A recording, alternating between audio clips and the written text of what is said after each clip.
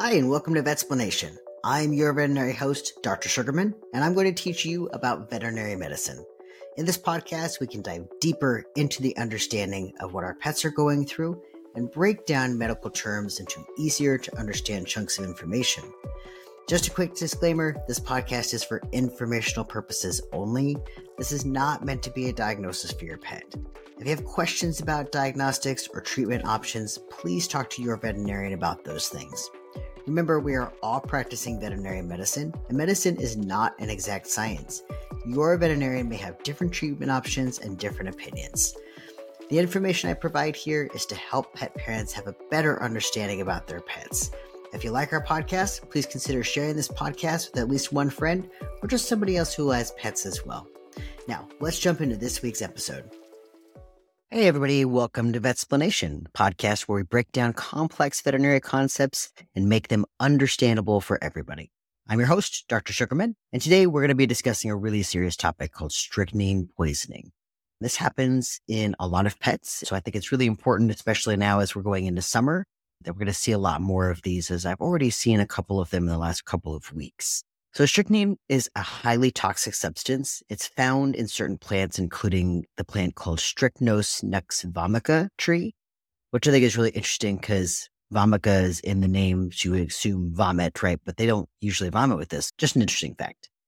But unfortunately, it's also often used as a pesticide for rodents and other types of pests. You'll most commonly find this for things like gopher bait, rat bait.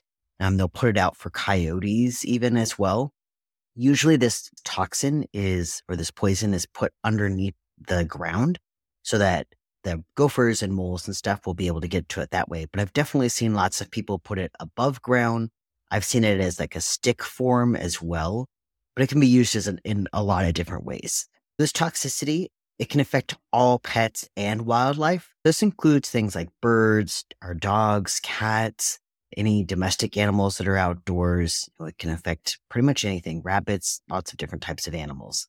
So interestingly enough, it does take more for a cat to ingest than it does for a dog to ingest to cause a toxicity. But the interesting thing is that with cats, they're much smaller, right? So maybe they only need a couple of granules of it. Maybe we'll say 10 granules of it versus dogs that will end up needing only that same size would only need about 5 granules of it to cause a toxicity. Usually these toxins, you'll find them as pellets is the most common form. They're typically going to be colored. So usually red or green are the most common colors for them. As a veterinarian, I've seen too many cases of strychnine poisoning that can occur quite suddenly. It's really important to understand what the signs are and the symptoms of strychnine poisoning. That way we can get your pet treated as soon as possible, which can be life-saving for them. Let's talk about some of the symptoms of strychnine poisoning in pets first. Some of these symptoms can actually start to appear within even 15 minutes of ingesting the toxin. It can be up to 2 hours after ingesting the toxin as well, but that usually depends on whether the pet has a full stomach or not. If their stomach is really full, it's going to take longer for them to digest, and it's going to take longer for those symptoms to occur. Ideally, if your pet had eaten dinner, went outside, you saw it eat strychnine poisoning, that's the best situation we could have, because hopefully we can get them into the hospital before they start to see those symptoms. But if they didn't, if they were just outside, you didn't know, this could happen within 15 minutes of eating it. Initially, most of the pets are going to seem really restless, very agitated, very anxious, and could show some muscle stiffness. This is really difficult because lots of things can cause agitation, anxiousness, muscle stiffness. We just had the 4th of July and think about all the pets who were really anxious because of the fireworks. If that's the case, then we may assume that this is because of fireworks and not because of getting into something like strychnine. You also may start to see them drooling quite profusely. They're just constantly drooling from it. They may start to experience muscle spasms or seizures, or may even have difficulty breathing. A lot of times these pets, they're just very rigid in the way that they stand. The muscle stiffness can also kind of distort the pet's face. It almost makes them look like they're grimacing. It's a very nauseous look to them. Their lips are really pulled back and their like part of their teeth will be showing, and they just look like they're just super nauseous. One of our big clues is that when they start to have seizures, the seizures are pretty continuous. So it's not like our regular seizure patients. A lot of seizure patients will have one, maybe two seizures. They go back to being normal and they're fine after that. These seizures will occur over and over again, and the pet is not normal between those seizures or after those seizures. Then as this toxin progresses, the animal may start to have like really bad muscle rigidity and their limbs become really stiff. So usually they'll have their arms like very outstretched. They'll have their arms very outstretched. And that's because of the fact that the way that our muscles work, it's easier for our limbs to become stretched out than it is for them to become flexed.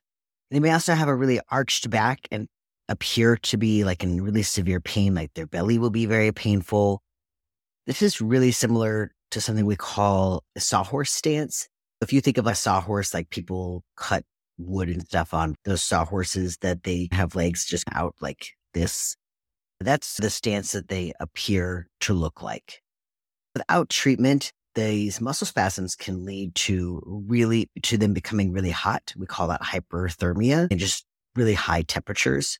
And eventually it can lead to cardiac arrest, unfortunately, which is fatal. We want to make sure we can see these signs beforehand. If we do, we get them into the clinic as soon as possible.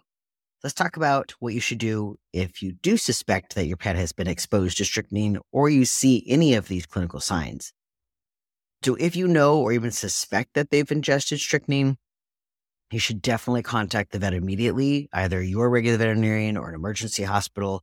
Most of the time, these pets are going to need to be hospitalized, so I do recommend going to an emergency hospital if you can. A really quick response is critical. Like I said, if your pet had just eaten food and then ate the strychnine, we have a much better chance of getting as much of that out as possible. We can try to make them vomit if they're not showing any of those clinical signs yet. A really quick response is critical, and your veterinarian will need to know what your pet was exposed to. So if you know what it was, grab a picture of the bag, or if you have the receipt for it, grab the receipt. We need to know like exactly which one. And unfortunately, a lot of companies will make this and they make other similar products. So you may say, let's say it was, for instance, Tomcat. I don't even know if they make strychnine, but let's say it was Tomcat. Tomcat makes a ton of different types of them. And so we're going to need to know exactly which one it is so we know how to treat them correctly. And then we also need to know like what kind of symptoms you've seen at home already. If you've already started to see them become really rigid or you saw them drooling profusely, like we're going to need to know that to know whether we can make the pet vomit or not. I said, ideally, they haven't shown any clinical signs, and ideally we're able to make them vomit if that's the case. If you don't know what it is, you can always call poison control as well. There's two different poison controls. One is called ASPCA poison control. The second one is called Pet Poison Helpline. Both of them will help to just try to determine whether this could be strychnine poisoning or not, because there's lots of other things that can cause these symptoms as well. That's one of the difficult things. It could be lots of other things. So we need to know, is this possibly strychnine?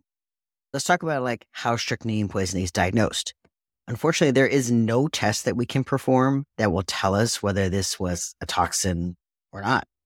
There's no test that I can run very quickly in the hospital to be able to tell me that. You can send out testing for certain things. Usually they like the stomach contents to be able to be sent out for strychnine poisoning. But the problem is that it's not a quick test. It's something you have to send out to a lab, which comes back in 3 days or 5 days or a week. And by then we would have already needed to start treating for all of this. So there's no quick test that I can do to say, yes, this is strychnine poisoning. A lot of this is just based off of the history that you as the pet parent gives us. If you know that you put strychnine out, or you put some sort of rodenticide or rodent killer out, that's the best clue that we're going to have that this is a toxin. The other thing we have to go off of is just the clinical signs. Like I said, if we see a pet that's just like having seizures over and over and over again, I'm going to be much more suspicious of it being a toxin than I am going to be of it being true seizures. But again, that could be wrong. It could be that they do have true seizures. So really, we just have to try to treat their symptoms the best that we can and hope that this is a toxin and they get over it. If the pet does vomit, though, I would look through all of the vomit. Sometimes you can see pellets. Like I said, they're usually a reddish color or a greenish color. Hopefully you can see some of those to be able to tell that this was strychnine or not. All right, let's talk about how is strychnine toxicity treated. So treatment for strychnine toxicity, it usually, like I said, involves hospitalization. They'll need intravenous anti-seizure medications, meaning we have to give medications to stop seizures right directly into the vein. They'll need intravenous muscle relaxants, again, something to help relax all of their muscles that goes directly into the vein. They may need oxygen therapy. We may need to do supportive care to help try cooling them down. This is quite a lot that they have to go through. Typically, this could be that depending on how much they got into and how severe the symptoms, it could be that they just need to be monitored overnight, or it could be that they're hospitalized for several days. Again, this just depends on how severe those clinical signs that we're seeing. This can get really bad to the point where it even causes kidney problems, like kidney failure, or it can cause something called rhabdomyolysis, which is where they have a breakdown of all of their muscles. So this can become very severe. In those cases, you typically will need to be hospitalized for several days. But typically your veterinarian is going to work with you to create some sort of individualized treatment plan so that we can just make sure we get the best outcome possible for that pet. Depends, again, how severe they are. It may be so severe that they unfortunately have to talk about putting them to sleep, but we're not going to know that until we see how severe these things get. This is not a toxicity that can be treated at home, though. I want to make sure that that's very clear. So there's no over-the-counter medication that you can give to treat it. And also, by the time the poison is absorbed in the stomach, your pet is already showing clinical signs. So even if I was to give you medications to help stop the muscle rigidity, to try to help relax those muscles, your pet's probably not going to be able to take that pill because they just can't even swallow anything at that moment, and they're having seizures over and over again. And it would take too long to absorb. That stomach is going to take a while to be able to digest those things because their whole body is just in fight or flight right now. Really, it's not a good at-home treatment, unfortunately.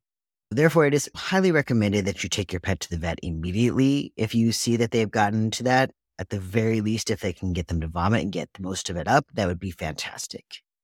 All right, lastly, we're going to talk about prevention because prevention is key.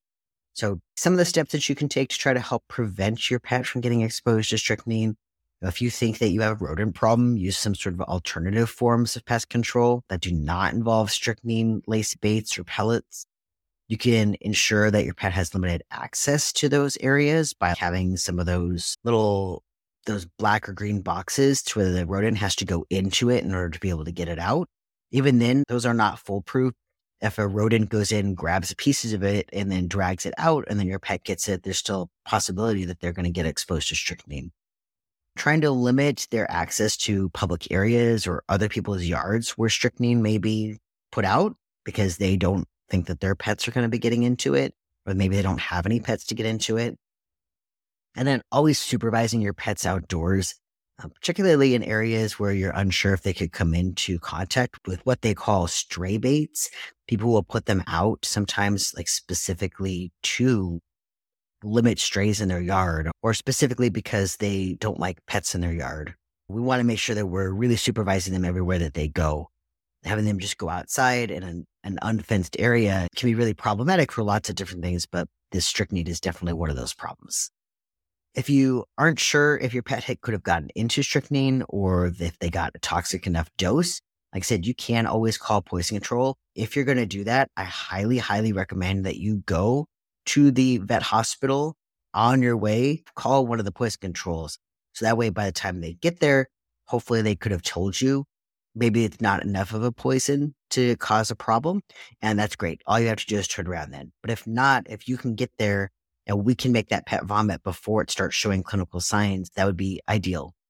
If you wait, call poison control, they tell you to come down and the pet starts having problems, the less likely the chances are that we're going to be able to make them vomit and more likely that they're going to have to be hospitalized. As I said, there are 2 different pet poison control companies. They do charge a fee for their services, but if you have certain pet insurances, the fee is waived, or sometimes even the pet insurances will reimburse you for that fee. If you have pet insurance, tell them because sometimes they'll do that. Or you can also just contact your pet insurance company and see if they do reimburse you for it. Those 2 companies, like I said, are ASPCA Poison Control and the Pet Poison Helpline. The Pet Poison Helpline number is 855-764-7661. And the ASPCA is 888-426-4435. Like I said, you can call either one of those. It doesn't matter which one, just as long as you call them. They'll usually give you a case number that you're going to need to give to us. All right, so that is all for this episode of Vetsplanation. So I was actually going to talk about my fun animal fact as just something super interesting that I found out. We had gone on vacation this last week, which is why I wasn't here. But we went on this tour at Disneyland, or Disney World, sorry. If you ever go, I would highly suggest going on this. The ride was called Living with the Land Ride Experience. And it was just super interesting how they do a lot of different growing of plants and stuff. They talk about how farming can be a really big problem because like we use a lot of land and a lot of soil, and there's not like a lot of like recycling of those things. So it was talking about like different ways that they do farming and stuff. And one of those really cool ways was through something called aquaculture. So essentially they had water that ran from like the top of the plants down through each one of the plants on like a slope. And then it went into this water with the fish. So those fish were able to receive nutrients from the land. And then that water was recycled back up to the plants so that the nutrients from the fish would go back into the plants. I just thought it was a really cool way that they like were able to put both our farming techniques from fish, which we have a lot of farmed fish, and our farming techniques from, the land into use, and how it could definitely decrease a lot of those problems. But you should check it out, even if you just look at what they have online about it. It was super interesting, and they had like crazy plants in there. There was this giant winter melon that they grew, but it was very cool. Unfortunately, I wish I was able to do it here, but we're in Washington, and I have a very shady area with a lot of clouds. So there's not a lot of things that I'm able to actually grow here, unfortunately. But it's very cool just to be able to listen to it. All right, guys. So that is all for this episode of Vetsplanation. I hope you now have a better understanding of the dangers of strychnine poisoning in pets and what you should do when your pet is exposed. And just make sure that, a quick response is truly going to make all the difference. So thank you for joining us. Keep your pets safe, and we'll see you next time. Thanks. Thank you guys for listening this week. If you have any questions, comments, suggestions, or you just want to say hi, you can email me at shugs, SUGGS, at vetsplanationpodcast.com, or visit the website at vetsplanationpodcast.com, or find us on Facebook, Instagram, or TikTok at Vetsplanation. Thank you all for listening, and I'll see you back here next week.